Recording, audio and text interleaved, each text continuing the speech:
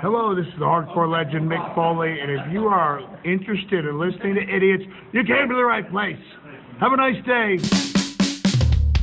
I'm gonna die surrounded by the biggest idiots in the galaxy. You're a slacker. You stupid idiot!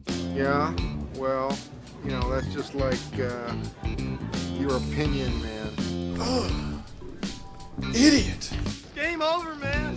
Hey, careful with that Ronnie Millsap. We're downrange. What's the matter with you? I feel like a Kentucky Fried Idiot. Oh, I'll take it from here, nurse. We're putting the band back together. Forget it. No way. We're on a mission from God. Gentlemen, Ciccolini here may talk like an idiot and look like an idiot, but don't let that fool you. He really is an idiot. I was going to spend the night assembling a Voyager, but this is holding my interest.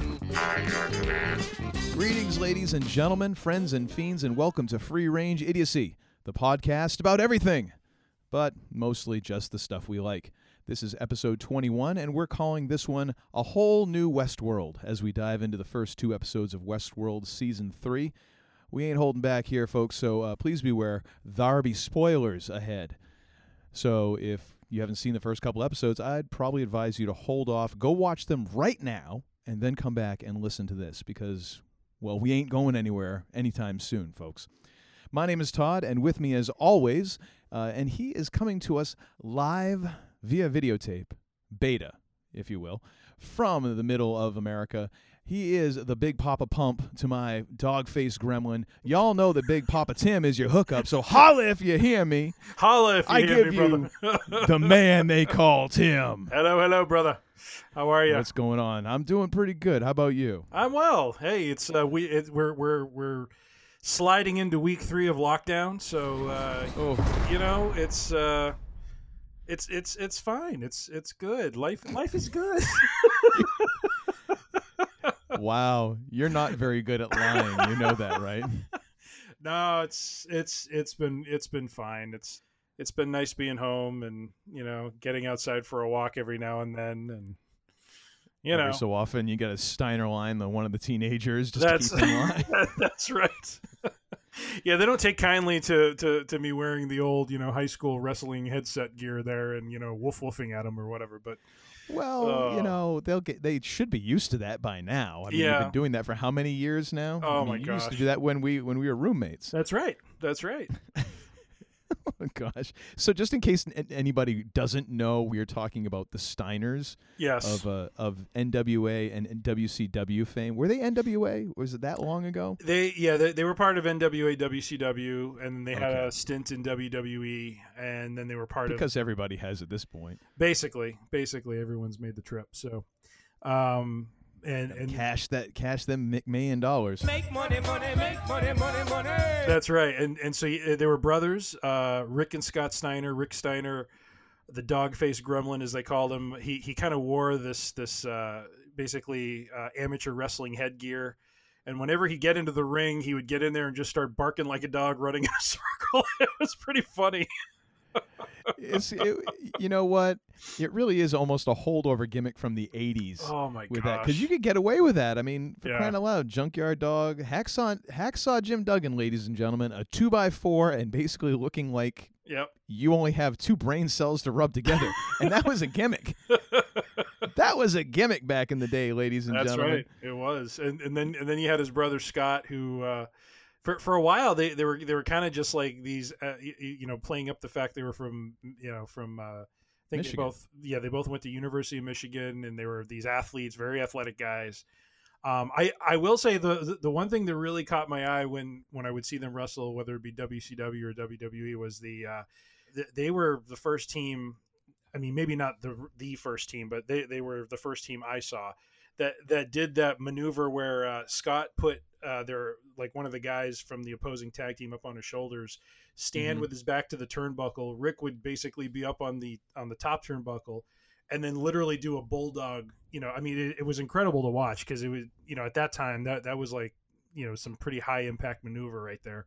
Kind of on the level of Demolition a little bit. You know, I mean, it was pretty nasty. So they had some pretty cool maneuvers. Very, very fun team to watch. And then of course they got a little goofy in the 90s with the whole WCW, you know, resurgence and stuff. So I would actually say that that move was better than Demolition, because Demolition was only off the second rope. That's And true. That's if true. I'm remembering right, that was off the top rope. Oh yeah, yeah. You know, that's a little bit different. And actually, the more I've watched, like after we talked about Demolition many episodes ago now. Oh yeah. After I've seen that a couple times, it gets a little less impressive as you watch it. I don't think that they ever got the right camera angle for that, at least to match up with what some of the stuff that happens now. That's just my opinion, though. Yeah, yeah. But anyway, there's your wrestling history lesson for the evening, folks. You're right. welcome. That's right. So before we dive too far into things, thank you very much for downloading and for listening. We do hope that you're a subscriber. If you're not, hey, have we got a deal for you? Right now, if you subscribe, you get all our episodes for free. Tell them, Todd. Tell them about it. And you get them for free anyways, because we ain't making a red cent off of this thing. So, you know, subscribe or don't subscribe, whatever. So you can subscribe on Podbean, iTunes, and Spotify. You can go to freerangeidiocy.com. That will take you right to our Podbean page, where you can get all of our episodes, all 20 and now 21 of them, including the last two, which you were mentioning before we got on here. We've had special guests the last two episodes, and we also had a guest a few episodes before that with Jimmy Dice of the Scruffy Looking Podcasters. You can also follow us on the social medias. We're a big fan of the social medias here on the interwebs. You can follow us on Facebook, Instagram, and the Twitters. All of those are at Free Range Idiocy. We are working on a YouTube type deal. I don't know if it's going to happen. Are we? I'm trying, but man, I'm having almost as much trouble with that as I am with Spotify. You know, it's almost like now that you have overcome the Mount Everest that was Spotify, you now have to find your Mount Vesuvius to then climb further. And oh yeah, I'm always striving, sir. Usually it's striving for really asinine things, but I'm always striving. You are. Yeah, I'm a striver. You are. He's the striver. All right. I don't even know what that is from. I don't either. Let's move on. Let's move on to the big question of the evening. Obviously, Tim has got a head start on this one from me. Sir, what you drinking? To alcohol, the cause of and solution to all of life's problems. I am sampling tonight from Revolution Brewing here in Chicago, a robust porter that they, very simply call Eugene. That's what it's called. Eugene. Seriously? It's seriously. And it's got a picture of a kind of an older guy holding something above his head, and he's looking happy. So it just says Eugene Robust Porter. That is what I am sampling tonight. Huh. Alrighty then. For my behalf, I am having a Glutenberg Stout, which I've had before. It is quite lovely. Millet and buckwheat beer. Straight out of Canada from the fine folks at Glutenberg. Glutenberg. Glutenberg, USA, everyone. No. It's the thing is, I went from English to French, and it messed me up. So it's from Montreal, Quebec, Canada, and it is imported by a company in Massachusetts. So if you're looking for it, and as far as if you're looking for a gluten-free stout that is somewhat mass distributed, because this is not everywhere. I've just happened to have seen it at a couple different places. Glutenberg is about the only game in town. There's a lot of little gluten-free breweries around, and some of them do stuff, but this is the only one I've found that I can get a hold of readily. So if you happen to be gluten-free of the celiac variety, such as myself, and you're looking for a stout, this is the place to go. Nice. So you're doing a stout. I'm doing a porter. I know. This is a tasty little number, actually. It's got 6.8 ABV, so it's good stuff. I'm not sure what the ABV on this is. Let me take a. This is 5%, so I'm drinking the weaker beer. Lightweight. I know. I've been called many things in my time. That's not one of them usually, but from Montreal. But I'll take it. So, anyways, we're going to move on to the subject at hand, which is the first two episodes of season 3 of Westworld, and we have not made mention of Westworld nearly as much as some of our other favorite shows. However, I think this is probably in this is definitely in my top 3 of best television shows that I have watched. And I mean, and when I say that, I mean watched in real time, not gone back and watched, because there's way too much to judge there, because I would have to figure out where to put MASH, because I didn't watch MASH when it was out. But as you know, when we were in college and MASH was on like 24/7, depending on the channels that you shuffled around, I was always watching MASH. Oh yeah. So, but this is one of the best ones I've ever seen in real time as it happens.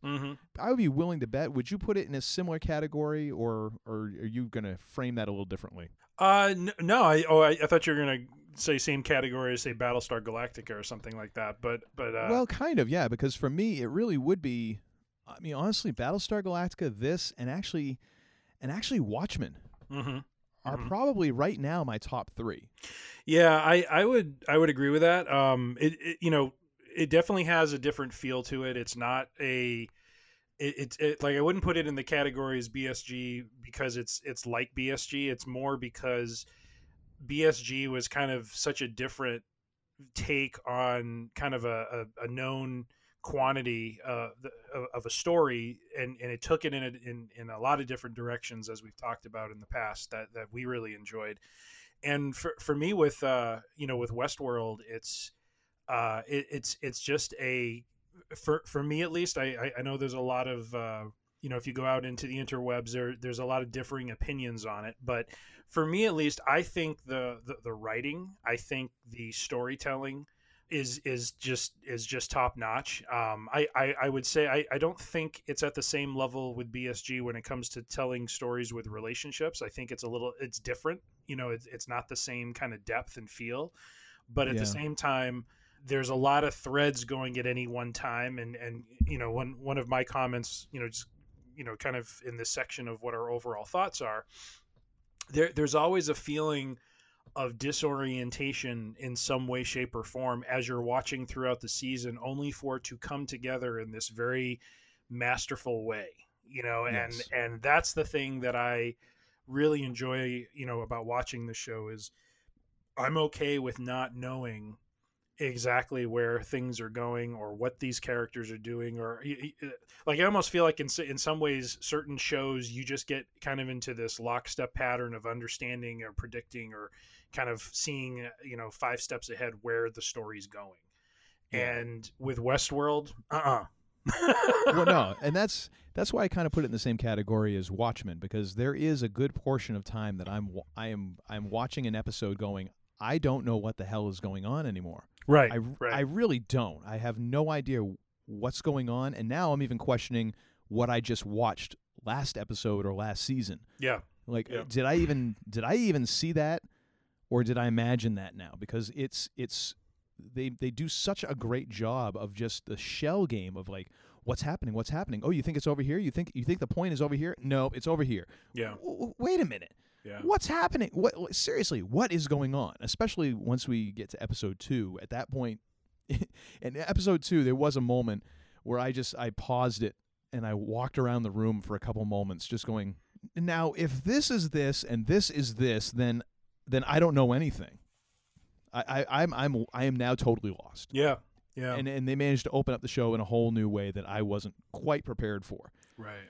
Which is an amazing thing to do in season 3, especially when it feels like they've already done this several times, and they keep doing it, and they keep doing it well. Oh yeah. Yeah. Well, and it's funny because between those 3, Watchmen, Westworld, and BSG, all 3 of them, are based on material that had been done before in some way, shape, or form, and whether it was TV or movie. And with Watchmen especially, I think what Watchmen has over both of them is that was such a masterclass in taking something that had been established and had fans who understood it a certain way, and did something extremely creative and different with it, while keeping it within the realm of the universe that it came from. You know what I mean? Yeah. And like with Westworld, that was a complete kind of rebooting or rebuilding of what that thing was. I mean, it started out in a very similar way to, I never saw the movie Westworld. the old, was that the Yul Brynner movie or something like that? I think. I believe so. Let me just take a quick look. In 1973. Yeah. So I had never really seen that, so I didn't come into this with any preconceptions. But they started from the same premise essentially, but then they really kind of, took it in a very different direction. And like season 2 of Westworld was a complete mind trip because you didn't know what was going on. Oh yeah. Actually, you know what, Tim? Why don't you do me a favor? Yeah. Since I don't know how many people have managed to go back and watch season 1 and season 2, would you just in the 40 seconds, would you just summarize season 1 and season 2 for everybody? Yeah. So season 1 was basically establishing Westworld. So we're basically we're in the future. And I was just kidding. You're taking this on like you are braver than I am because I'd be like, I'll do stuff it. happens. I couldn't figure out I wouldn't know how to summarize it, but you know what? Go ahead. I'll try to summarize it this way, and there's going to be a lot of detail that's going to get missed here, but Let me explain. No, there is too much. Let me sum up. But in the end, it's in the future. It's this essentially this park of sorts where people can go and essentially live out, basically play a role, if you will, in a certain aspect of this particular world. And in the process of doing this, you're interacting with these robots that are essentially human. They basically have narratives that they follow. So they essentially so one of the themes in the story is this idea that you always live in essence in a loop. You continue to live through a loop of sorts, and which they did so well in season 1. Like that reset at the beginning of each episode was just with just like 1 or 2 minor differences or something. It was brilliant how they did that. Oh yeah, and the whole season was how it started out very controlled and very structured, and it just completely over time just completely fell apart. And you had at the end of season 1, you had several of the robot characters functioning independently, with their own independent thought. Basically, you found that this one character, Dolores Abernathy, who was this, damsel in distress sort of character, have this alter ego that was programmed into her, which of course now I'm completely spacing out on the name. Oh yes, if you can look it up, son of a. But I'll just keep going. So basically, she has this split personality and flips into it when toward the end, and basically leads this massacre of park guests and starts this essentially this revolution of the robots rising against their masters and so forth. And then season 2 is really screwed up because you have one of the characters who his name is Bernard, who you're trying to follow what's going on through his memories, and his memories are all screwed up. But essentially, it's playing out the robots. You're starting in the aftermath of the revolution. You come to find out that, well, it's going to be really hard to summarize season 2. Actually, now that I'm starting to talk through it. It's because it just raises the stakes, and not necessarily just the stakes in terms of like the stakes for the hosts and the humans and all that, but the stakes of absolute just like bat spit insanity, like that moment when all of a sudden they stumble through the door, and you're used to like Westworld, and you're thinking, oh, Westworld is this park, and then all of a sudden you're in like feudal Japan world, like you're in Eastworld. And the park is bigger when you realize the park is bigger than you realize. Ah, right. Yes. Bigger on the inside. Do you like it? Yeah, that moment of like, what the frickin' frack is going on here? And then, of course, this continues in season 3, where now we get yet another two. There's one key spoiler though out of season 2, and I'll say it's a spoiler, so if you haven't watched, don't listen any further. But the biggest discovery toward the end of season 2 though is the realization that it isn't just about that they're not just selling the ability for people to have these experiences, and when I say experiences, a lot of times people who come into the park are really kind of expressing these really negative, immoral sort of choices that they can't make out in the real world, and base desires. Yeah, like very violent, very. It's kind of an indictment of sorts on the human race to see how awful they are to these robots, and of course these robots can be reconstituted and then brought back to rerun their loop. But at the end of season 2, the biggest discovery was that not only were they selling the ability for people to come into the park and take part of it, but the fact that they were basically, recording and documenting and saving their experiences in the park and basically analyzing them and coming to an understanding that all humans basically follow a similar loop as the robots do, that as they have studied. And we end up finding out that one of the owners or one of the guys who financed the park was trying to do this as some weird way of achieving immortality, but it was flawed. As soon as his duplicated self realized that reality, his wife was no longer alive and that things were not the way he remembered them, he mentally just started falling apart.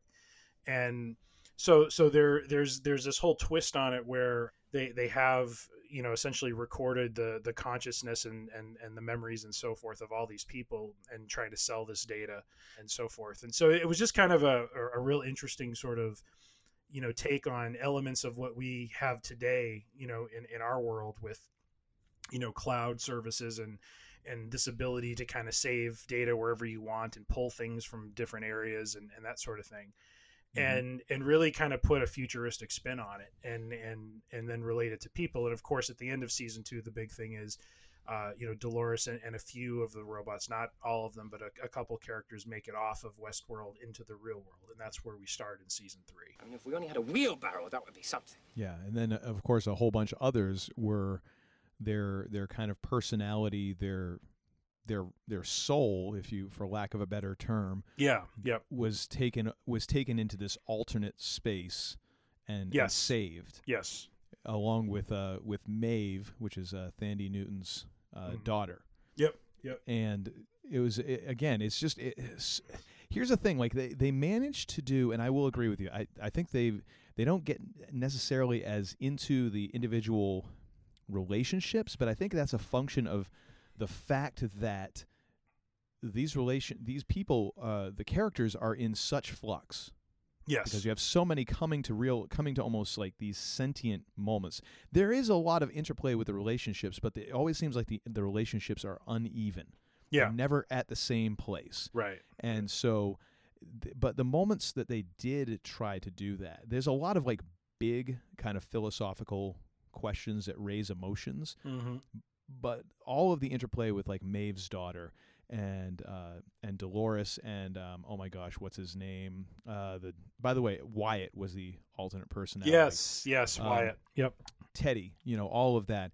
There was this undercurrent of it, but there was always so much happening, and there was always like that one character who just, either Maeve or Dolores, who just knew exactly what was going on, and the other ones are still playing their loop, and it was just, oh man.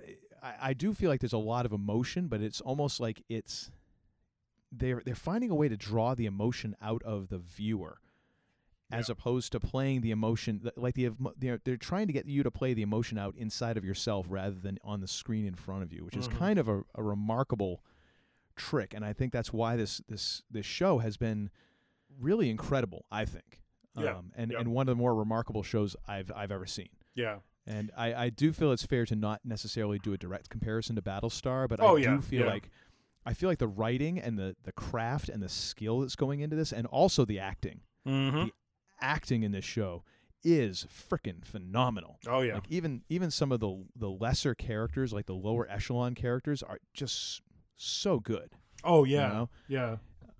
The like even from episode 2, Lee Sizemore, who again, spoiler, who ends up meeting his demise in season 2. He comes back in episode 2 in an interesting way, and he was like you said, his impact on the storyline wasn't tremendous, but he was kind of a bit player, the guy who was writing all of the narratives that these characters would follow, but he was just such a memorable and kind of funny character, in some ways. Mm-hmm. He was almost kind of like the comic relief of sorts as you're dealing with this very kind of serious and severe situation.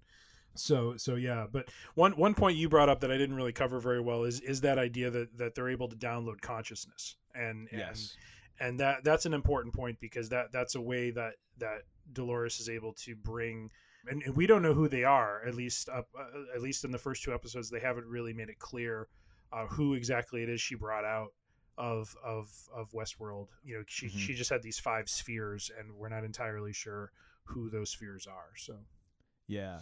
And so before we dive into the actual episodes, one of the things I just want to point out that I think going to the acting piece is, I think specifically Thandie Newton, Evan Rachel Wood, and Jeffrey Wright are so incredible in this show. Oh, yeah.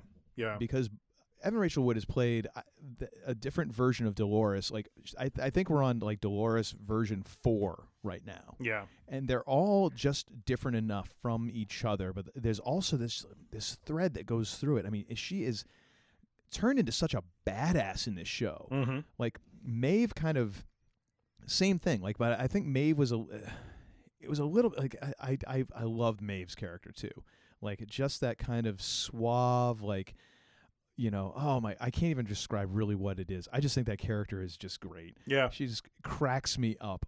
Just like I shouldn't say cracks me up.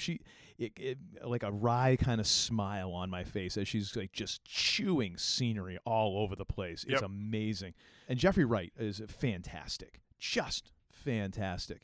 And again, all of them are playing these characters that are changing so dramatically throughout the course of 2 seasons and 3 shows now, that it's really remarkable to watch and for them to kind of keep that straight, because there's always elements of prior incarnations somewhere at play in there. Right. And it's just fantastic. And I love the fact that, you know, really the two main, you know, characters in this really kind of have emerged as like the 2 women, and they're both badasses, and they are not to be messed with whatsoever. No. Nope. You know? Nope. I mean, either Maeve or Dolores cut you quick. Yep. Yeah. Well, and honestly, like you said about playing the emotion through you as opposed to, I forget the other way you put it, but you know, one example from season 1 is, you know, that we see. There's a character that I haven't really even talked about yet, you know, that's called the Man in Black, and he Ed frickin' Harris, dude. Ed Harris, fantastic. Oh, and you know, we end up seeing in parts of season 1 how he, you know, is very abusive toward Dolores, and then toward the end of season 1 you see Wyatt start to break out, and it was a pretty entertaining scene to see her, you know, beat the tar out of the Man in Black after seeing what he had been doing and everything. It was really interesting to kind of see, and you're just kind of like emotionally you're built up for that moment, you know, like everything coming, you know, leading into that just has kind of, you know, built it up to that point, so that when that happens, you're just like, yes, you know, this is what you want to see. But that bill came due in a big way. Oh yeah.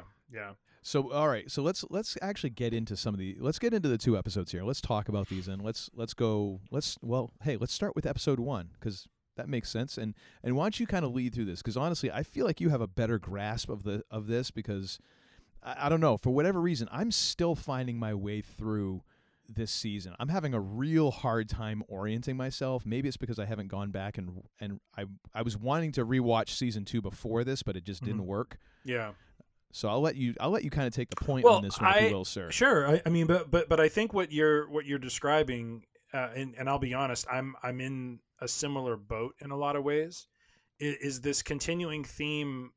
You know, it wasn't as apparent in season 1. It was definitely there in season 2, and it's there. Like I would say it's been ratcheted down to about like 60-65% so far in season 3. But there's this sense of just not knowing where things are going, and not really understanding at times why things are playing out the way that they are. There's a certain amount of, I don't know if it's world building or context building that goes on every season, and you kind of just have to just sit back and ride it out. You know what I mean? Like, and not even enjoy the ride. I don't want to say enjoy it, but just experience it, because as you do that, and as they start building to a point where they start connecting things together, then you start to get a real appreciation for what the story is that they're building up to. And so in the first one, you know, we see it's very actually let me just, because I want to talk about that just for 1 second, because I think that part of what is, and it's just kind of coming together for me now, because you had mentioned before, I think in a prior episode, or maybe when we were just talking about this, but the idea of the unreliable narrator. Yeah. And I think there's that, because you can't rely on what anybody is really saying. No. You know? And then also the fact that they played with time so well over those first 2 seasons, that if you've immersed yourself in this world, you are now you're used to the fact that it could be any time. Mm-hmm. It could be anything that's happening, and anything that could be told to you is a lie, or it's a character who doesn't know that what they're saying is a lie. Right. Like right. they could be self-deceiving themselves. So you have absolutely no idea really what to believe, because even some of the things that you took for granted before, and they've even done that now in the beginning of season 3 with at least one character where you thought, okay, I've got the grasp of this character or this corner of it, and like, no, you don't. And then they just tip the board the other direction by saying, oh, by the way, this actually happened 20 years before, and this didn't happen. And this person, by the way, they're a host, and this person, is like, huh? Yeah. What? But I'm lost. So I think if you've gone along for the entire ride, I think maybe that's part of the reason why we're both 2 episodes in here going, I don't really know what's happening. Probably because we've been conditioned to this at this point. Yeah, yeah. Would you agree? I would agree. Absolutely. Okay. Yeah. All right. So you know what? It's not us. It's them. So we're all good. Absolutely. I mean, it's. I feel so much better already. Yeah. It's well, and in some ways, the show reminds me a little bit of Lost, where every season it kind of pulls back a little bit. Like the world that you're aware of and know. We start in season 1 of the show just focused on Westworld, and really, some of the buildings involved with managing, the park, or at least that part of the park. And then it pulls back a little further, like you talked about in season 2, where we see there's more to the park than just one world. There's this feudal Japan, there's this other one. And then, in season 3, we're now in the real world, and yet there's still, other realities that we're kind of, experiencing as we get into episode 2. So it's very much, kind of a zooming out of sorts, from 1 through 3. And so we'll see what level we zoom out to here in this season. But with episode 1, I mean, we don't really know how much time has passed since Dolores and a few others have left the have left the park. We find the characters in kind of some odd situations, and so starting with Dolores herself, the first episode starts with her just kind of going after this character who we've never really met before, and she got herself a boyfriend. Well, not in the very beginning. She had to go apparently smack around boyfriend's daddy, I think is what happened there. Well, hey. But these things are never easy. It's love. It is. Well, actually, we do have kind of an idea of time, because when the episode starts, that character, I forget his name, but he's the father to the son that she's getting involved with, and he talks about how he wants to pull his money out of whatever investments he has in the Delios company because of the massacre that has happened. So it can't be that too much longer after that. I mean, maybe they gave a time frame and I just wasn't paying attention. But hang on a second, freaking cat. Oh geez. What's new, pussycat? That's my bad Tom Jones right there. She's a demanding little furball. All right, where were we? That's where we were. Yes, we were. Salute.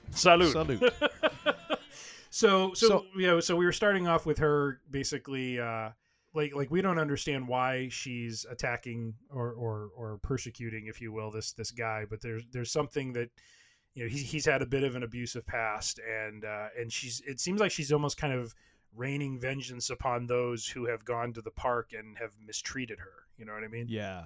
Yeah. So it was kind of interesting. Yeah, and I think that again, it's just.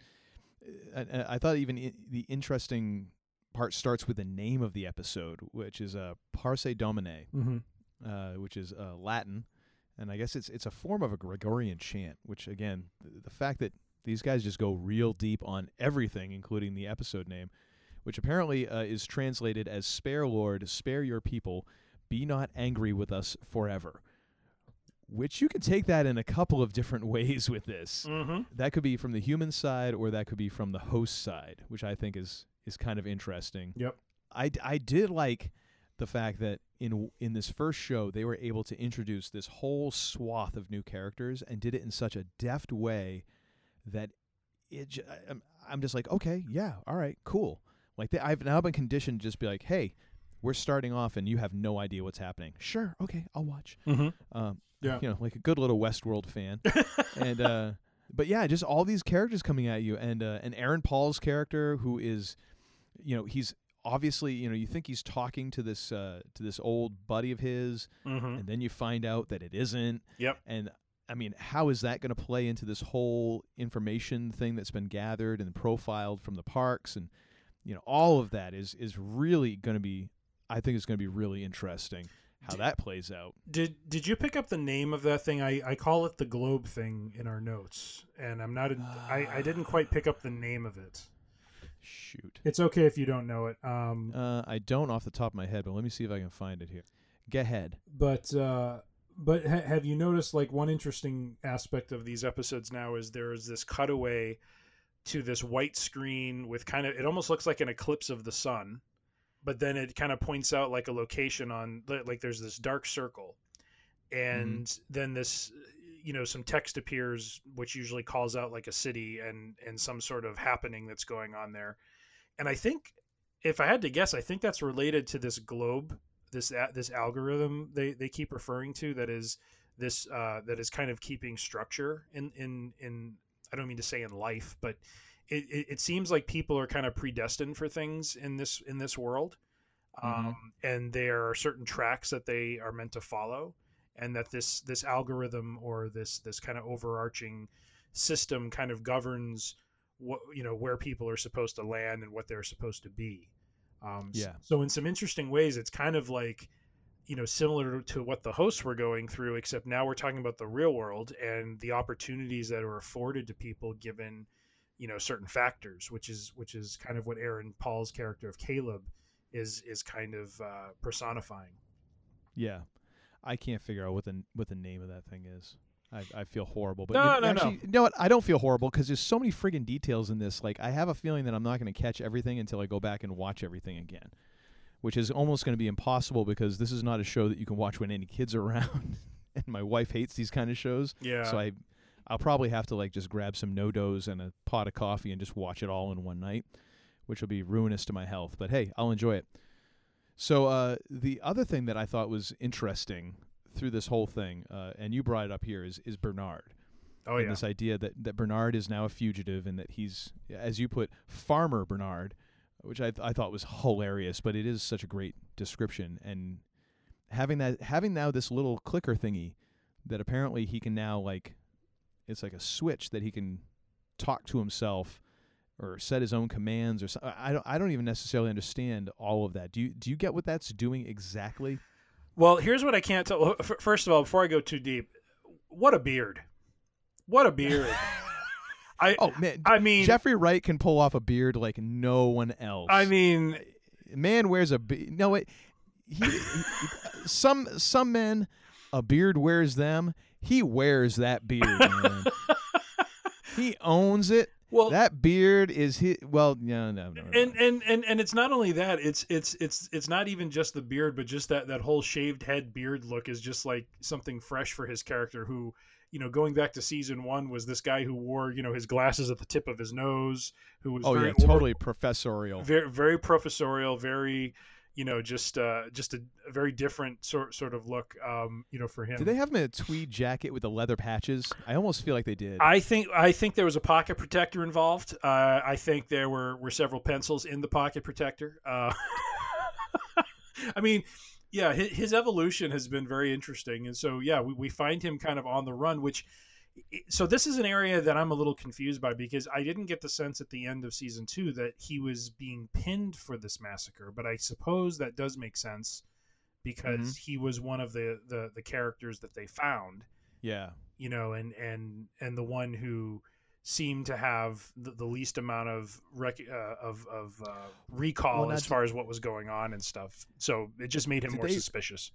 Did they really find him? Because all of the copies, all of the Bernard copies were in that were in the house, the mini forge underneath. They were under like Robert Ford's, the house that it was his old house in the park. Oh yeah. I think it was called the Forge, wasn't it? No. Well, was that the Forge?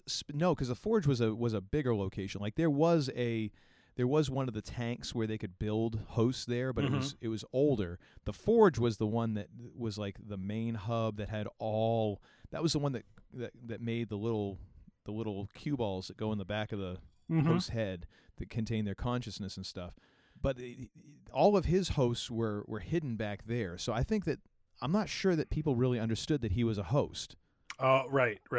So I think they kind of pinned it on him because it's like, well, we don't know where he is, so we're going to pin it on him because somebody got to take the fall for this because we just lost a butt ton of money. Because it does come down to business. This is really just any kind of big disaster or big industrial failure, corporate failure. Somebody got to take the fall for it.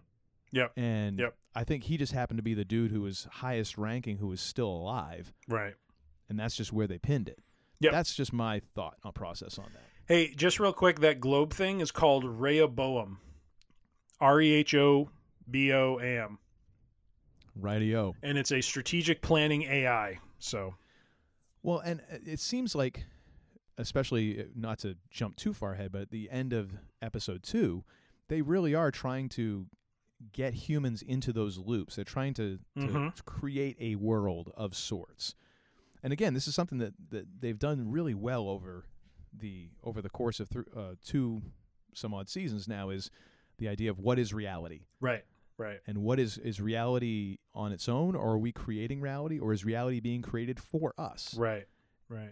Well, and you know what's funny with the Caleb character, I know we're kind of jumping all over the place. I'll come back to Bernard, but what's funny about the Caleb character is in that first episode, and I think in parts of episode 2, when he wakes up in the morning, it's the same sequence for him. You know, he's the character where you most kind of see the loop happening, and you know, again, without getting too paranoid as far as how the story plays out.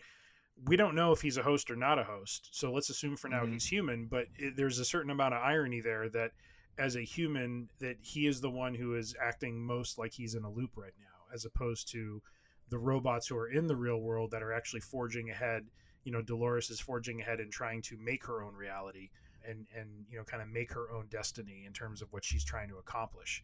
So, totally. Yeah. Well, I mean, before we started recording, I was talking to you about, even as, in the world that we're in right now, where we're being encouraged to kind of stay home and to avoid contact with each other and all these things, and kids are home from school and everyone's doing remote learning and remote work from home. I mean, work from home if you're lucky. A lot of people are just not working.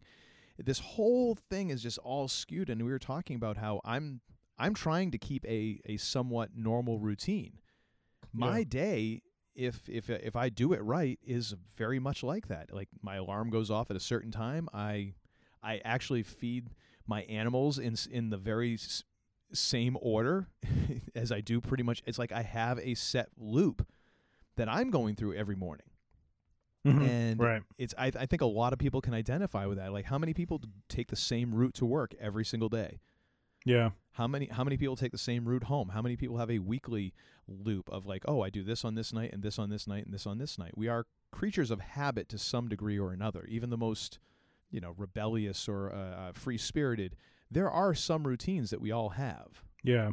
And it really, I think it cuts into that, and it's like, if you're really aware and watching the show, you kind of you see that in yourself. It's mirroring it back to you, like, oh, right. That could be me. Yeah. It's not quite Groundhog Day, but close to damn enough. Well, and going back to season 2 with Delios, I mean, they said that, not they, but I forget what the characters were, but I think it was when Dolores and Bernard were in the Forge, and they were kind of reliving one of his memories, and how his son, his virtual son, Delios' son, was like the guide for them. And he was saying that they had run this simulation a million different ways, and it always came back to the same event that defined his life. And and just that idea, like you said, that there's just these patterns that we all kind of live to in some way, shape, or form. as much as we're trying to, kind of be creative and forge our own way and create, like I said with Dolores, create our own destiny, there's still patterns that you fall into. And yeah.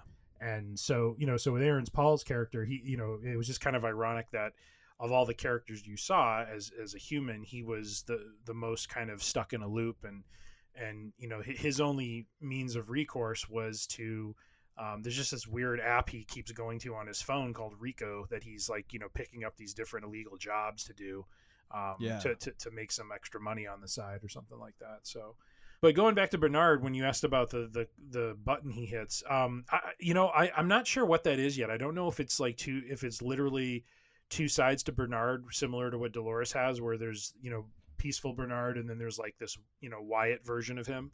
Or what I was thinking is it possible there's two persons inside of him? Well, I almost feel like it's he now that he has become self-aware as a programmer, it's almost like he's able to run the test mode and then pull his consciousness kind of out of that, so that because as those hosts are in that, maintenance mode or whatever they call it, when they're in that mode, they don't remember any of that. Right. Like right. they're just strictly in this maintenance mode. He's able to snap himself out and split at that point, where I think it's more like he's able to pull himself back and give himself commands, so that when he comes back online, he adheres to those commands. That was my take on it. I didn't know if you had something completely different, but it kind of sounds like we're somewhat similar in our confusion and our somewhat understanding of it. Well, yeah, I mean, given the information we have up to this point, we don't really know what that is. I mean, I think what you described makes sense, that there's almost kind of like, with on Linux computers, for example, there's a mode called the super user mode, or a root, that you can go into. And when you're in root mode, you can do pretty much anything. You can basically nuke the system if you wanted to. It's like what you just described with Bernard taking that step back out of his consciousness, almost is like kind of that root mode. He goes into this mode where he can self-assess, self-diagnose, run system. It's very, very technical, very, kind of not logical is what I meant to say, but and analytical. But at the same time, he switches into that mode when he goes, into this kind of rage when he's getting, attacked by these guys. Well, it's almost like he resets his parameters. Yeah. Because I forget what he says exactly when that happens, but it's almost like, don't worry about their safety or something. And it almost like takes away those restrictions on his behavior. And so that he can be that person. And then when he snaps out of it, it's like, oh, right. Look what I done did. Whoops.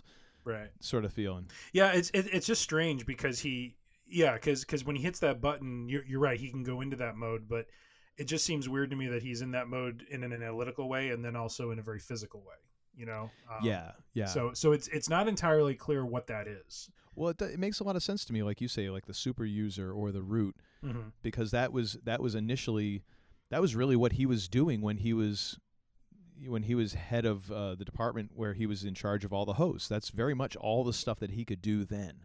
It's almost like he's now figured out a way to do that for himself. Yeah, yeah. And so I thought that then the interesting part of going from there into episode 2, talking about these loops, is now we get to see that same loop happen with Maeve. But now, hey, guess what? It wasn't just Westworld and Eastworld. Now we got Warworld. Warworld! Why not? I mean... All right. Just Nazis now. Sure. Absolutely. Right. Well, hey, and before we seg into season 2, episode 2, I got to say one thing. Tommy Flanagan, baby. Tommy Flanagan, Chibs from Sons of Anarchy, playing I don't know what his name was, but the enforcer of the rich kid. That's what I'm going to call. He played the enforcer. He got his tail kicked by Dolores, and now apparently he is one of them. So it's a spoiler I should have alerted to, but no, we've already announced spoilers. If anybody is listening to this without having watching these 2 episodes, they're getting what's coming to them. That's how I'm feeling about it.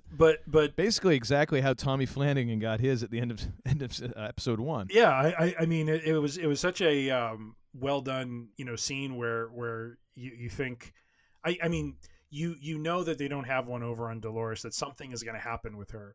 But what you don't plan on happening is the fact that what is revealed in in that whole sequence is the fact that she apparently has the ability to manufacture copies of people. Mm-hmm. And I believe, again, we don't know who those spheres are. I don't know if one of those spheres was this character. I don't know if she has some ability to have access to the consciousness or the memories of, that person who has been in Westworld. But basically she's using that stuff to manufacture these duplicates to now infiltrate these areas where she wants to get into and get her hands on this technology, this Rehoboam system that is apparently some aspect of her plan. Which is interesting because the more I think about it, I wonder if she has access to some of that information in some way and can create more of those little, brain balls, whatever you want to call them, brain spheres, or, and that the ones that she took are strictly from the park. Because I'm thinking one of them's Teddy. One of them's got to be Teddy. That's what I thought too. Supposedly he went to that sort of heaven, that land beyond or whatever they called it, the frontier beyond. Yeah. He was supposedly killed in season 2 because that's right. Okay. Because they, in season 2, another key thing that happens is they lose. I think Dolores chooses to basically eliminate their ability to replicate themselves because she felt it made them more dangerous, knowing that the life they have is the last one. There isn't going to be any coming back if they're killed. And making them, kind of challenging herself to survive at an even higher level than she already had. And so that supposedly that's what happened to him. But I was wondering the same thing. I was wondering if he was one of those spheres. I also wonder with Tessa Thompson's character, if even though that's her body, if it's really Teddy. Yeah, that's what I was thinking too. Especially given the kind of the coming next on Westworld thing at the end of and for people who haven't seen, Teddy is basically her romantic interest in her narrative loop in Westworld. So yes, the star-crossed lovers, never meant for each other, but never meant to be. Who always seems to get his tail kicked no matter what happens. That's it. Oh yeah, that's Teddy's loop, is getting his tail kicked. So wasn't that Ed Harris who said that? Like your role is to be the loser. Yeah. Oh, that was awful. That's rough. That was rough. That is rough. But I think the cool thing coming at the beginning of episode 2, which is called The Winter Line, is of course we get a tidbit of this at the end of episode 1, but then really at the beginning of episode 2 and throughout episode 2, we get Maeve coming back in this loop in what is apparently, I believe it's Italian they're speaking. So we're dealing with Nazis in Italy, I believe. And she is apparently part of this resistance storyline, which then goes completely in a different direction once we get through the killer opening, absolutely killer opening to this episode, literally and figuratively, as is the case with Westworld, the only HBO show that actually has more casualties than the average Sopranos episode. Because somebody gets off every 5 seconds in this episode. Oh yeah, in this show. But at the killer opening, and where we get the return of Hector, and then all of that goes to pot, and then we get into the episode proper, where now, if you thought your mind was bent before this, yep. Oh, you're in for a treat. Yep. So why don't you? I'm not even really sure where to start with this, above and beyond saying I love that opening sequence, and then what the hell? Well, let's start with Bernard, because I think what they do in episode 2 is they play, this what we talked about before, this Westworld sleight of hand with reality, because Bernard is on a course to go back to Westworld proper, to find Maeve, which we find out is somewhere in the southern Pacific. Yes, is where Westworld is, yes. Which we never firmly established, if I remember right, where it was exactly. Correct. Yep. Now we kind of have a generalized location. Yeah, and so he goes back there with the intention of trying to find and bring back Maeve, because he feels, and again, we don't know why he feels this way, other than the fact that her character in seasons 1 and 2, she develops, or she gives herself through through the help at the park, gives herself the ability to remotely control characters, to get into systems that she shouldn't have had access in. So she was in a lot of ways the super user that I was telling you about, and so she so Bernard's going back there for that purpose. At the same time, as you said, Maeve wakes up in this war world, and she's she has the same kind of understanding and consciousness she had before she met what we thought was her end in the last season. And so we're kind of following these two narratives, thinking they're going to intersect at some point, but they don't. And we end up finding out later on that Maeve's control unit, or her globe, her sphere of consciousness was removed from her and was running somewhere else. And what I really liked about her, kind of how her character works through all this throughout the episode, was how she starts to test the system around her. Yeah. Like she knows, so good. Like she knows she's somewhere in a simulation. So she's trying to find ways to basically, and I love this because it's one of those things, you do as an early CS student is, as you're writing CS, being computer science, as you're writing, your first programs and you're making mistakes where you do things like infinite loops and stuff like that.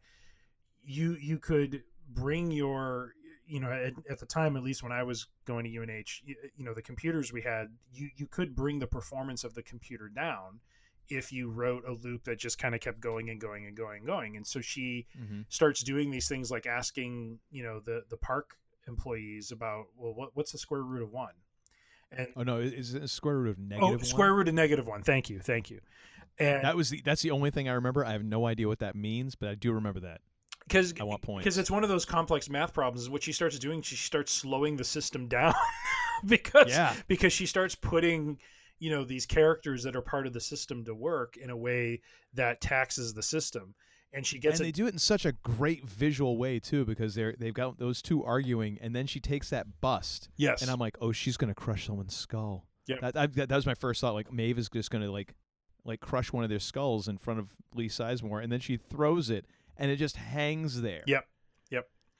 And then his expression afterwards, like, what the? Yeah. It was beautiful. No, it was a great way to bring him back. I mean, his character was so funny, and that. Well, but in a great visual way to illustrate what you were just talking about, like that slowdown in the simulation. Yeah. Like to make it so that even someone like me, who, as I'm listening to you talk about that, like my brain started sweating inside my skull. You sure that isn't the hot sauce you had the other day, or? You know what? You're going to take me back to episode 20. Fine, I deserve it. But it's a great way for people like me who even though we kind of get it, to really illustrate what that means. Absolutely, what it would mean if a computer was controlling a physical environment, right? And does it in such an elegant way that even if you know nothing, you're like, oh, I kind of get that. Yeah. I thought that was great. Oh yeah. It was very, very well done. So yeah, you end up finding out Maeve's in a simulation of Westworld or Warworld, and Bernard is in the real world. Well, but now it seems like the entire idea of Westworld now, like where does a simulation end? Well, is the entire world a simulation? Not like Westworld or Warworld, but like the world with a capital W. Like where are the limits of this simulation? What's going on exactly? That's the part that, again, I think is going to be one of those things that will get revealed toward the end of this season, I believe, because, and I'll go back real quick to episode 1. There's, I think it was episode 1, where Dolores is with her new boyfriend, and this guy is the son of the man that she kills at the beginning of episode 1, who created this strategic AI, and as they're out on a date or something like that, they're with another couple, and this guy is ranting and he's on something, and he's ranting and raving. And he talks about how, well, what if it's a simulation within a simulation, which is exactly what you're saying. Like, where does the simulation end? I'm wondering if that was a small clue as to where they're going. If we're going to end up finding out that there is this, there's something going on that's not quite real. Is this the real life? Is this just fantasy? And I find it interesting that supposedly in the real world, there's a system Caught in a landslide, no escape from reality. that has somehow been created by man that is able to kind of pigeonhole or guide people into certain tracks, of opportunity, of career, of life. It just makes you wonder if it is, like you said, where does the simulation end?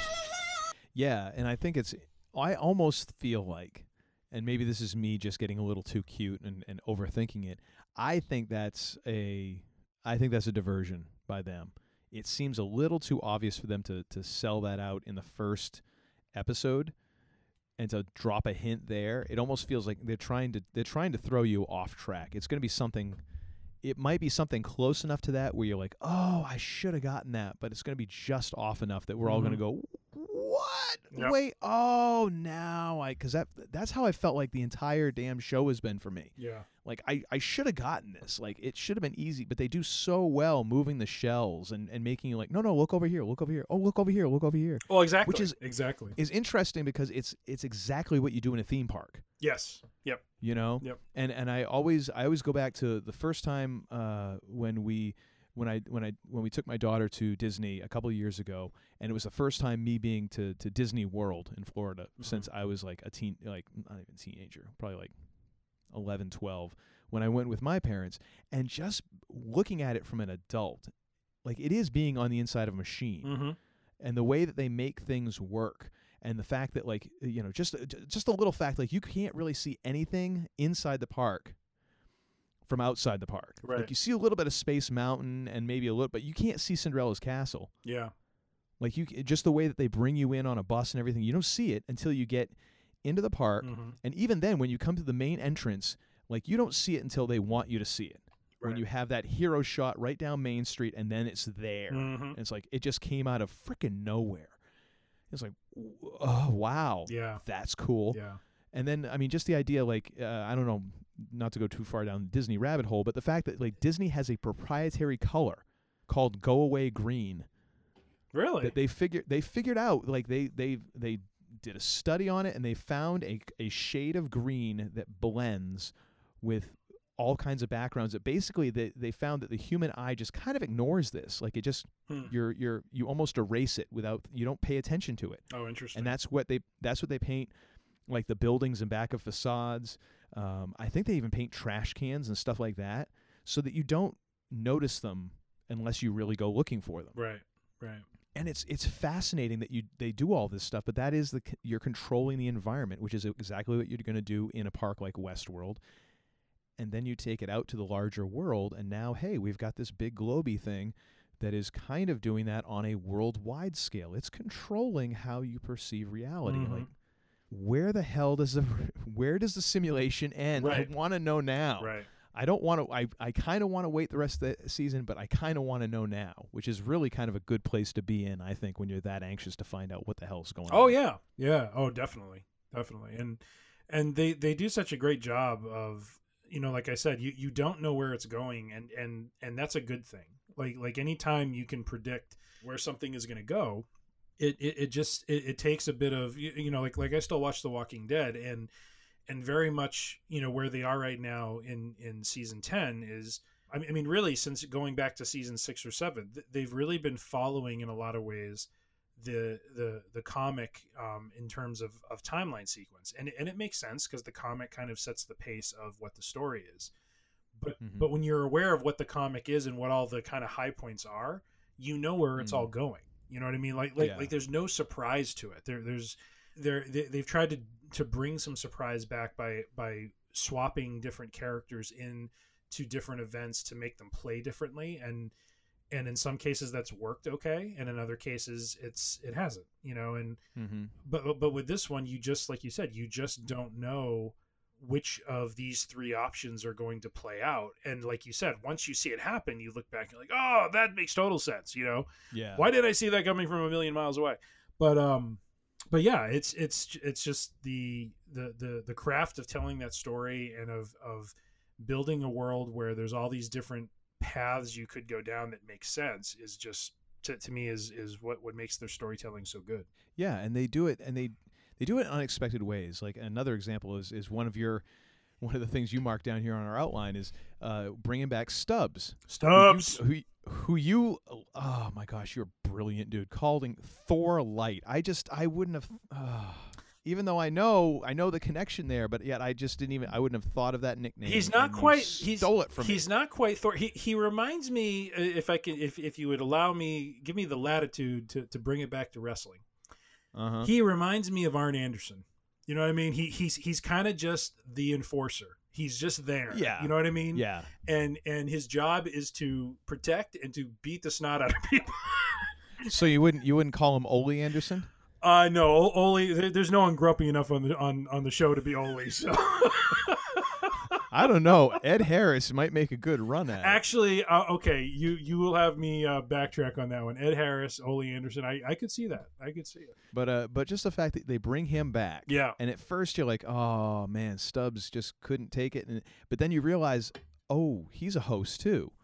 And he's understanding everything that's going on, and a great way to really, again, mess with your perception of, well, now all this stuff that I thought happened, did it really happen the way? And now I have to go back and like completely amend everything that I had watched with this character over 2 seasons, where I didn't see this. I really did not see this coming, and now I've got to rethink all of that. And I think that's the great thing that they do is by adding those wrinkles, they also make you go back and start revisiting that backstory that now you're like, oh, great, I got to go back and make notes now because this is all changed. Right. I thought that was a great idea, and of course, he's basically Bernard's enforcer, as you put it, which is perfect. Yeah, and what I found interesting with him was like they hinted at him being a host because he let them through at the end of season 2. Like he allowed, that's right, Dolores and all of, well, it was Tessa Thompson, but let them all through to get off of the island. And it was at that point that people started to think or came to the conclusion that he was a host. And then this episode basically confirmed it. That's right. So the funny thing about this is, I think and it was aggravating when it first happened because I caught on to Westworld after season 1 was over, and I caught on to it before season 2 started, and I just got through all of the episodes before season 2 started, and I didn't really know when season 1 had started, so I watched all the way through season 2. I'm like, nice, all right, I can't wait for the next season. And then I looked up how long it is in between seasons. I'm like, you got to be freaking kidding me! I got to wait like 1.5 years for this crap to come on. Seriously? I know. It was almost like 2 years. It was incredible. Yeah. But then you realize that you're watching essentially like feature-length movies. I mean, not necessarily. I mean, they're like 60 minutes, but I mean, this is the production value of these is exceedingly high. Right. And the amount of depth and everything else that goes into this, like, of course, it takes that long to get from one season to the other. But I feel like it works well having that break because I really do like everything seems very fresh to me now. Because I've had so long to kind of forget about it, and like I said, I didn't get a chance to rewatch everything leading up. So for me, it really did kind of catch me by surprise because I had actually forgotten that part that you just said that he let them through. Like, oh yeah, but now I'm remembering it, and I feel like adult. So thank you for that. Yeah, no worries. But I'm here. Well, pretty much exactly. and I like to serve them to you right up on a tee. But I will say this is one of the things I thought was funny that even though I did not watch this show, I thought it was hilarious they did it. Like you put it, the cheap fan service with the dragon from Game of Thrones. Drogon, yes. And the two guys arguing like, how are you going to get that out of here? And he's got like a buzzsaw. He's like, in pieces. Whee! Yeah. Oh yeah. He's going to like cut the dragon apart. I'm like, wow, that's okay. Yeah, I like the callback there. That's a nice little Easter egg you threw in there. And the two guys, I don't know if you knew this, but the two guys were the two executive producers of Game of Thrones. No, really? Yes. Which nice. Which like I don't ever get into a TV show enough to feel this way about anyone, but those are two of probably the most hated people right now by the fans because of how they. Oh yeah. Well, not only have the guys who made The Sopranos, or like that last season, Sopranos, are actually pretty happy with those guys now because like finally somebody else took the heat off us. Yeah, and no, I mean it wasn't just in how they ended the show, but the fact that. Like last year or last summer, I believe they skipped out on some Comic-Con appearances because they just didn't want to deal with the criticism, and some of it I understand because I'll be honest, that was going to be a tough show to close without disappointing people. You know what I mean? Like anything else. I mean, it's rare for a show to hit all the right notes on its way out. Some of them can do it. And there've been some occasions when they've been able to. I mean, I feel like Battlestar is one of them, but that one, yeah. It was just one HBO property acknowledging the existence of another HBO property was kind of funny. So I'm just waiting for like Gang World, where all of a sudden we get a Sopranos thing. Yes. Happening in there too, and then it's now we've realized all HBO shows take place in their own universe, and they've been building their own low key, like MCU sort of thing this whole time, and that's I think now, HBO had a show like that, like didn't they have a show that was in like Gang Times or something like that, or am I thinking of another channel? Like it was in the 20s or something like that. I can't. Oh, Boardwalk Empire. Boardwalk Empire. Yes. Was that HBO or Showtime? I can't remember. Oh, I don't remember. It might have been Showtime. Yeah, and I'm too lazy to look it up. But anyway, I thought that was kind of cool. And then, of course, we get to the end of episode 2. Oh, wait. Oh, wait, I'm sorry. What am I missing? Bernard gets his groove back. I mean, his tablet. Yes. Because what is Bernard without a tablet? I mean, he spent 2 whole seasons with, like, clinging to that thing like Linus with a security blanket, and now he's like, oh, I've got it back. Yeah. You just the way he's lovingly like touching it is like, oh, my tablet. This is the one familiar thing from my life. And just real quick, it was just funny with Stubbs how as he's about to leave Westworld again, and Stubbs is basically contemplating, all right, well, I got to off myself again because I'm done. Yeah. And he's like, 1 second, ding, ding, ding. No, you're coming with me. Yeah. So it's like just like the old days, and I love how he's like, you could have just asked. That's brilliant. It was so good. Like I'm looking forward to seeing those two characters interact more. Yeah. Oh yeah. I think that's gonna be awesome. It's gonna be good. And then of course we get to the end of episode 2, yes. and we get Vincent. Is it Cassel or Cassell? Cassell. Yeah. Okay. Which such a great choice. Oh, he is. He is awesome. I buy him as like as that character 100%. Just like. Even when Maeve is just walking there and you catch a glimpse of him, I'm like, yes, that is the guy who is behind everything. I buy it 100%. I'm in. Yeah. I'm in. Oh, yeah. Oh, man. And that scene with him and Maeve is just, just watching them chew scenery around each other was awesome. Yeah. And I'm looking forward to that. And what's interesting is, so if you take the implication, then he's able to basically manufacture these hosts, because he can somehow recreate her, right? Yeah, but is it a host, or is she actually a real person that he can like control because of this globy thing, which I can't remember what it's called again. Rehoboam? Exactly, you said it. And I don't know, because again, this is how far down the rabbit hole I am. Right. I don't know which way is up anymore. No, it wouldn't surprise me if that little button thing was like, oh, I can control humans. Click. Mm-hmm. Yeah, no, right on. No, I think, like you said, I think it's again to the way they tell the story and the sleight of hand they play, you don't know when the simulation ends, and so of course. On the surface, as I just said, I just kind of watched that scene and thought to myself, oh, he must be able to manufacture hosts. He's brought her back. But the fact of the matter is we don't really know if that whole conversation between him and her was taking place in reality or if it was a simulation again or not.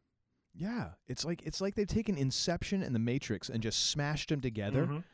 It's just it's not even like a smooth like melding them together. It's not even like a Reese's, you got peanut butter in my chocolate, you got chocolate in my peanut butter. It's like, hey, you got a train wreck in the middle of my airplane crash. Yeah, and it's just it's a fireball of confusion, and yet I want more. Yeah. Oh yeah. I want all the episodes, but yet I'm glad that I'm glad that they're adhering to like a week in between. I am very glad because, again, it's like Watchmen where I need that time to digest. I really do. Because oh my gosh, there's just so friggin' much going on. It's unbelievable. And so so for folks listening, if you watched it, Maeve come, she kind of wakes up, comes out of this villa, finds Vincent Cassell's character, who his name I guess is Enguerrand Serac. Which it's like a James Bond name. Basically. It really is, which is again why I'm like, yep, I'm in. And so what you're referring to is she basically through the conversation decides she's going to show him how she's in control of her life and so forth, and then basically goes and grabs a knife and is going to stab him. And and then she just freezes, and he has this device in his hand where he clearly has control over her. But what's really telling in their conversation was, so he's one of the characters who apparently has access to, or is someone who has the ability to. Well, yeah, I guess access. I don't know about control, but basically has the ability to work with this Rehoboam system. Well, if you believe the Dolores's boyfriend there, no one really has control over it. Oh, that's true. That's true. Right, but I think they were talking about. That's why I held back. I think it was about access, not about control, because he said he can't even access the system. Oh, okay. Yeah, you might be right. And I believe he gave the name of Serac as one of the few people who does have access.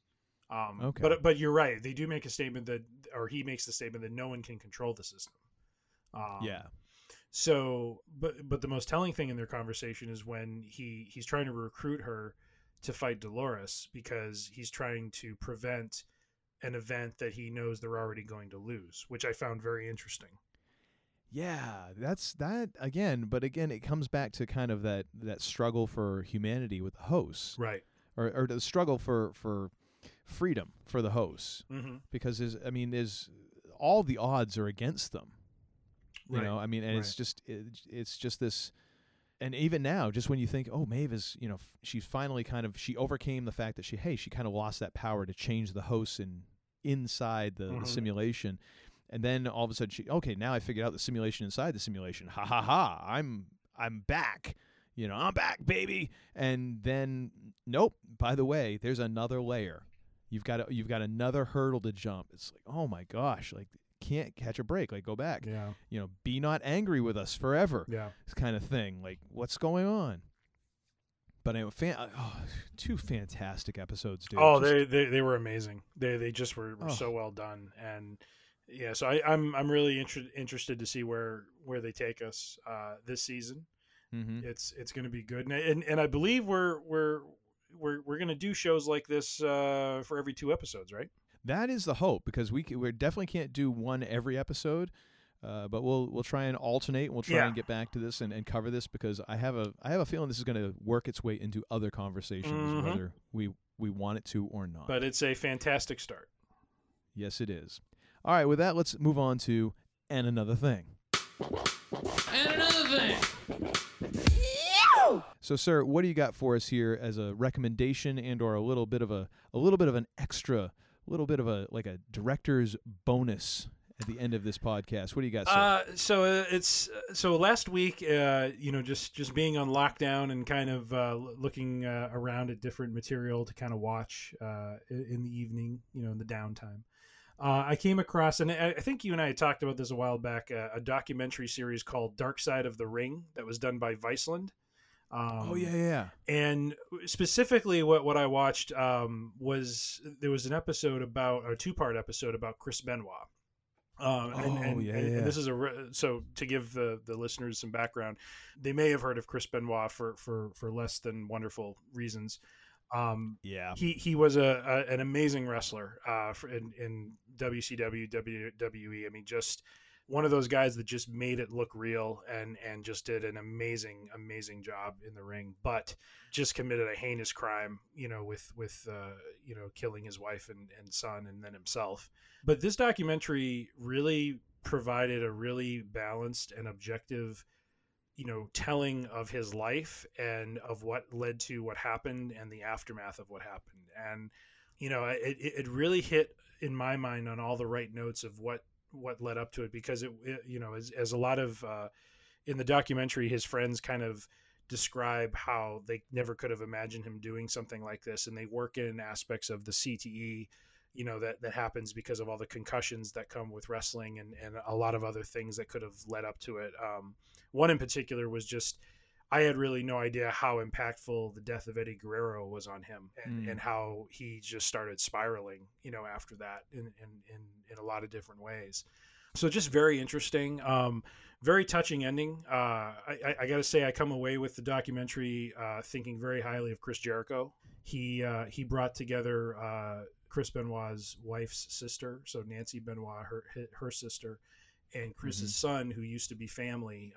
And it ends on a really nice note where they're actually kind of brought back together, or had been brought back together. They've kind of reforged a relationship, and you can tell that Jericho and like Chavo Guerrero and those guys who are part of that group in the late 90s, early 2000s, clearly watching out for Chris's kid and really, trying to help him, because it was just a heinous thing for that kid to live through and to have to deal with after the fact, just the repercussions of it all, afterwards. So, just a recommendation. I mean, so I'll apologize in advance. It's not the brightest of stories, but I mean, it's really an interesting look at the wrestling business as a whole.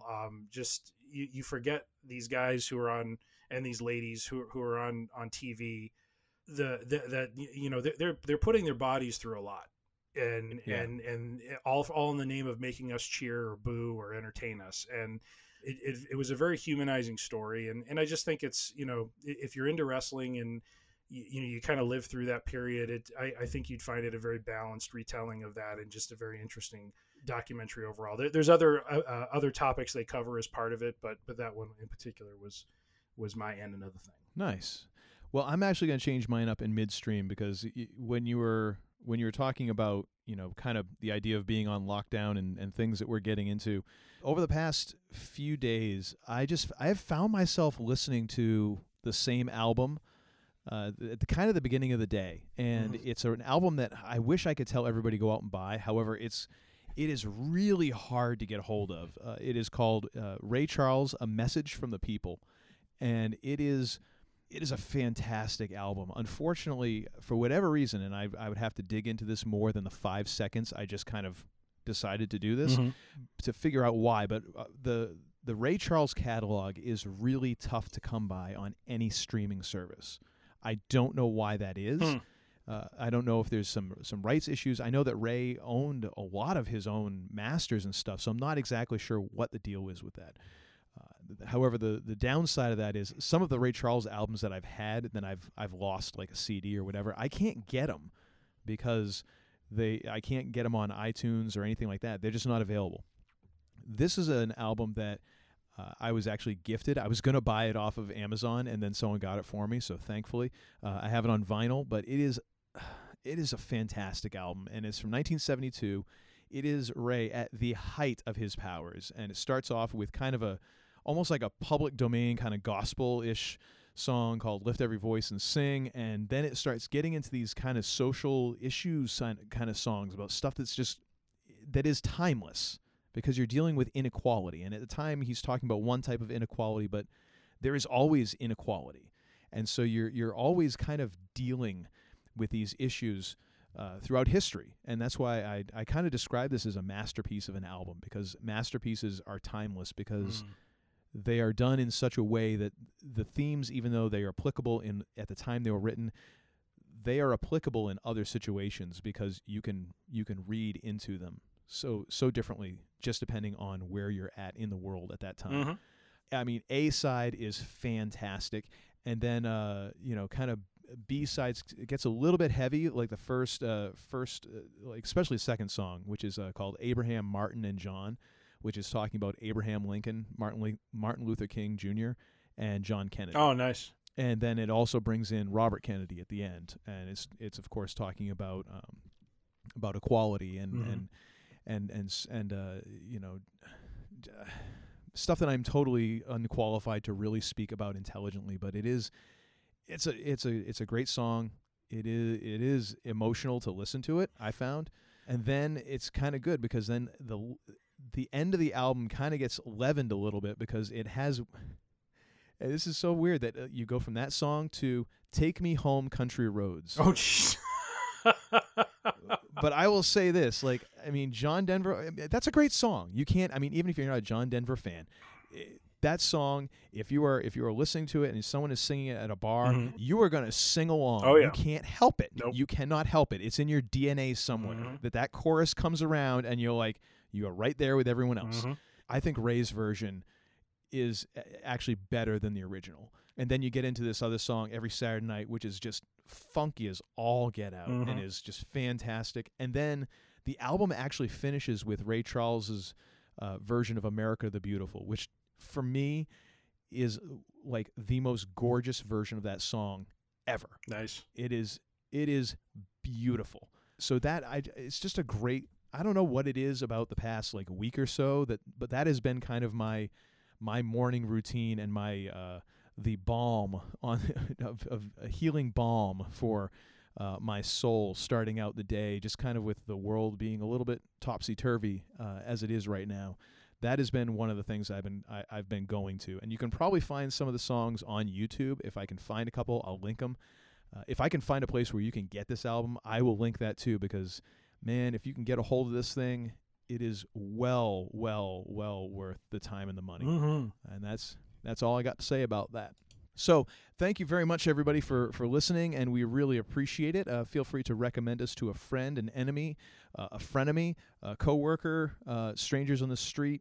I mean, we're not picky whatsoever. We just want to get them listens. That's all we want. So go ahead and tell everybody you know about Free Range Idiocy. Be sure to subscribe, follow us, download every single podcast, listen to it 10 or 12 times, and annoy everybody that you know with all the little trivial bits of knowledge and dumb jokes that you pick up from us. So right now there's two of us on this, and I'm talking about you. Is the cat in the room? Is the cat in the room? Actually, the cat is in the room. Well, so we is appropriate then. She managed to sneak back in on me for a fairly sizable cat. She's light on her feet. She snuck in on me. So, but I'm going to hand this off to the less idiotic of the two idiots who run this show. Oh, come on. And I'm going to say, Mr. Tim, would you take us home?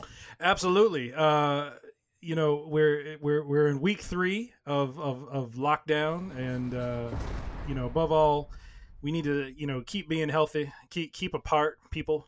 Separation is good right now. So please, hunker down, watch a little Westworld. Are you trying to say we need to come together in our separateness? Kind of. Be unified in our division. I'm so confused. And confusion is exactly what Westworld will provide for you. So if you are looking for a show that will tax your mind, will take you for a ride and have you guessing as to what is real, what is fake, and my gosh, what reality is Maven this time? Please, have a gander, take a look, enjoy. But please, folks. There's enough TP to go around for everyone. Let's please use a sound mind, sound body when we're at the grocery store. Let's think of another and leave a little bit on the shelf for someone else. Be safe, be healthy, and above all else, please hit the lights on the way out. It's like I took the wrong week to quit drinking. I beg your pardon, what did you say? You're such a disappointing pair. I prayed so hard for you. Get out. And don't come back until you've redeemed yourselves. So say we all. So say we all. I mean, that really got out of hand fast. Country roads, take me home to the place I belong. West Virginia, Mountain Mama. I forget this word. Take me home, country road. There we go. And that's how we do it.